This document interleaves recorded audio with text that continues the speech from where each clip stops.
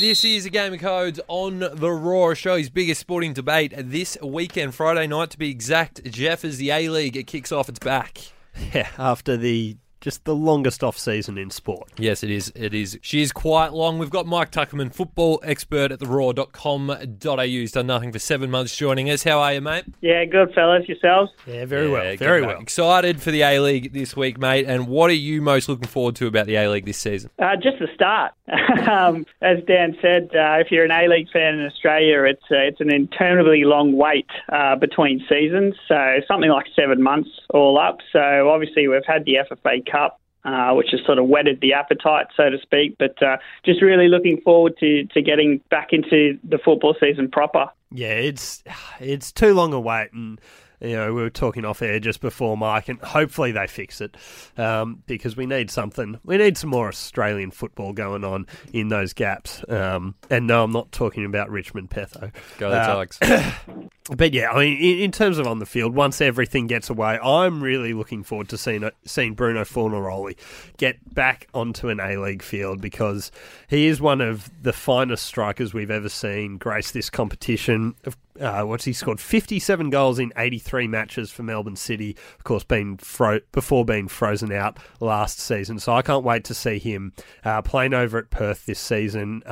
Alongside Diego Castro is just a wonderful playmaker. The thought of those two guys linking up on the same field together is tantalising for Glory fans. Pretty concerning for opposition players and defences in particular, but I think he's going to have a phenomenal season. I reckon Fornaroli could end up with the Golden Boot when it's all said and done. Yeah, look, I agree, and I'd add into the mix another old face that we're going to see in the A-League this season again, obviously Besart Berisha. Yeah. Now, I don't think Berisha will probably have quite the same impact that Fornaroli could well do at Perth Glory, but it is great to see both Fornaroli and Berisha back in the A-League, particularly given the fact that it's been short of a few big names in recent seasons, and that was one of the more curious elements of the A-League, Fornaroli being frozen out at Melbourne City, so he certainly has plenty to prove over at Perth Glory this season. Yeah, and there are some big-ish names in terms of Socceroos coming back to the competition.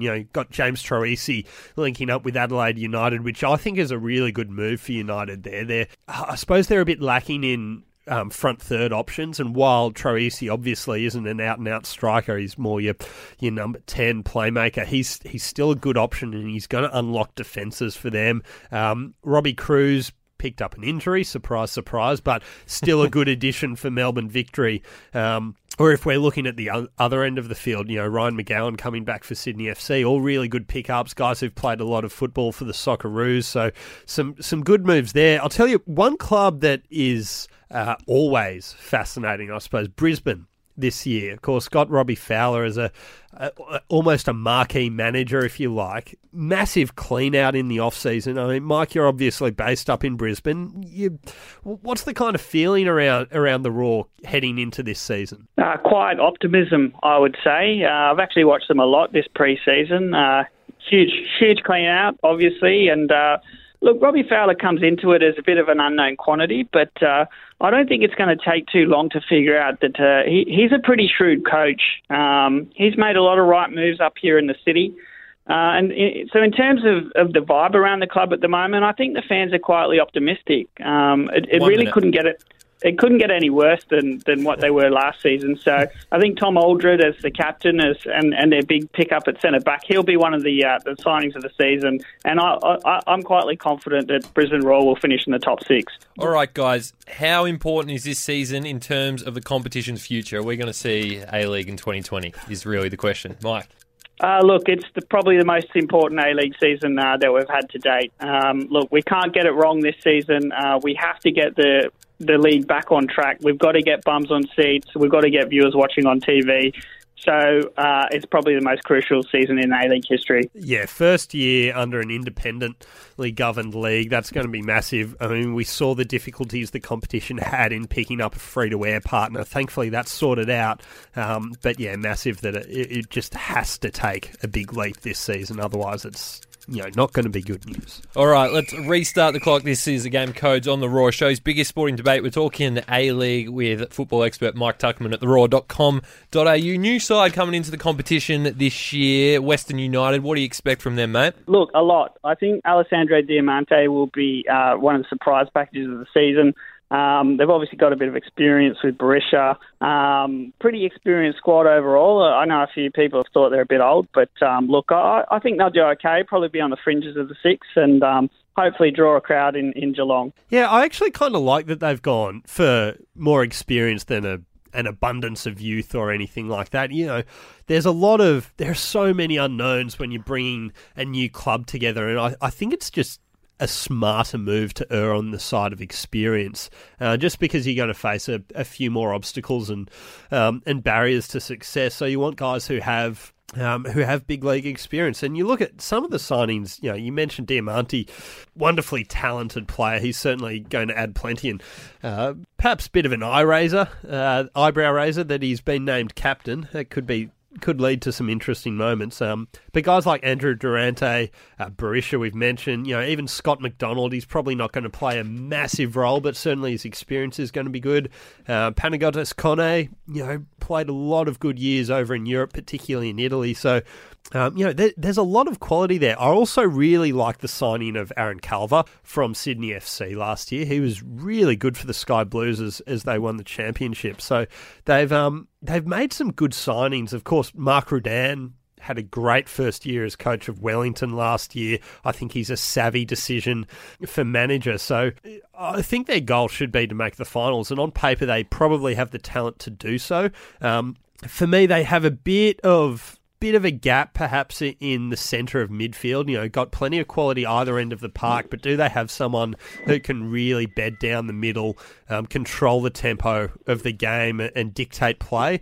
I'm not so sure about that, but whether Mark Rudan's going to coach a style of football that relies on that, I'm not too sure either. So look, they look good, but so many question marks because they're a new side where it's going to take a while, probably a month of football or so before we really know how good a side they're going to be. What's your pass mark for them, Mike? Look, finals football. If they can make the top six, I think they'll have done very well, as Rudin did with Wellington Phoenix last season.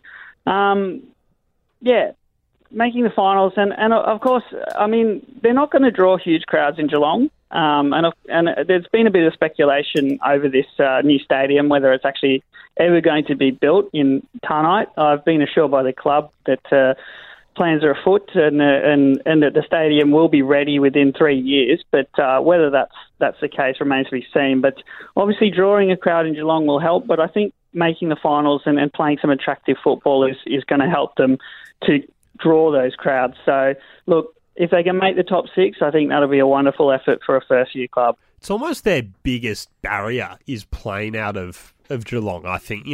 When we saw Western Sydney come into the competition with such success, it was, a large part of that was due to the fact they had a wonderful local stadium and were able to capitalise, or it was easy for the local interest to attend matches, whereas that's not necessarily going to be the case for Western United. So I hope that they're able to draw some interest in Geelong and get good crowds there. But because if they can kind of do a bit more than just treading water and, on-field success is going to help, by the time their stadium does eventually open, it will make things a hell of a lot easier for the club then.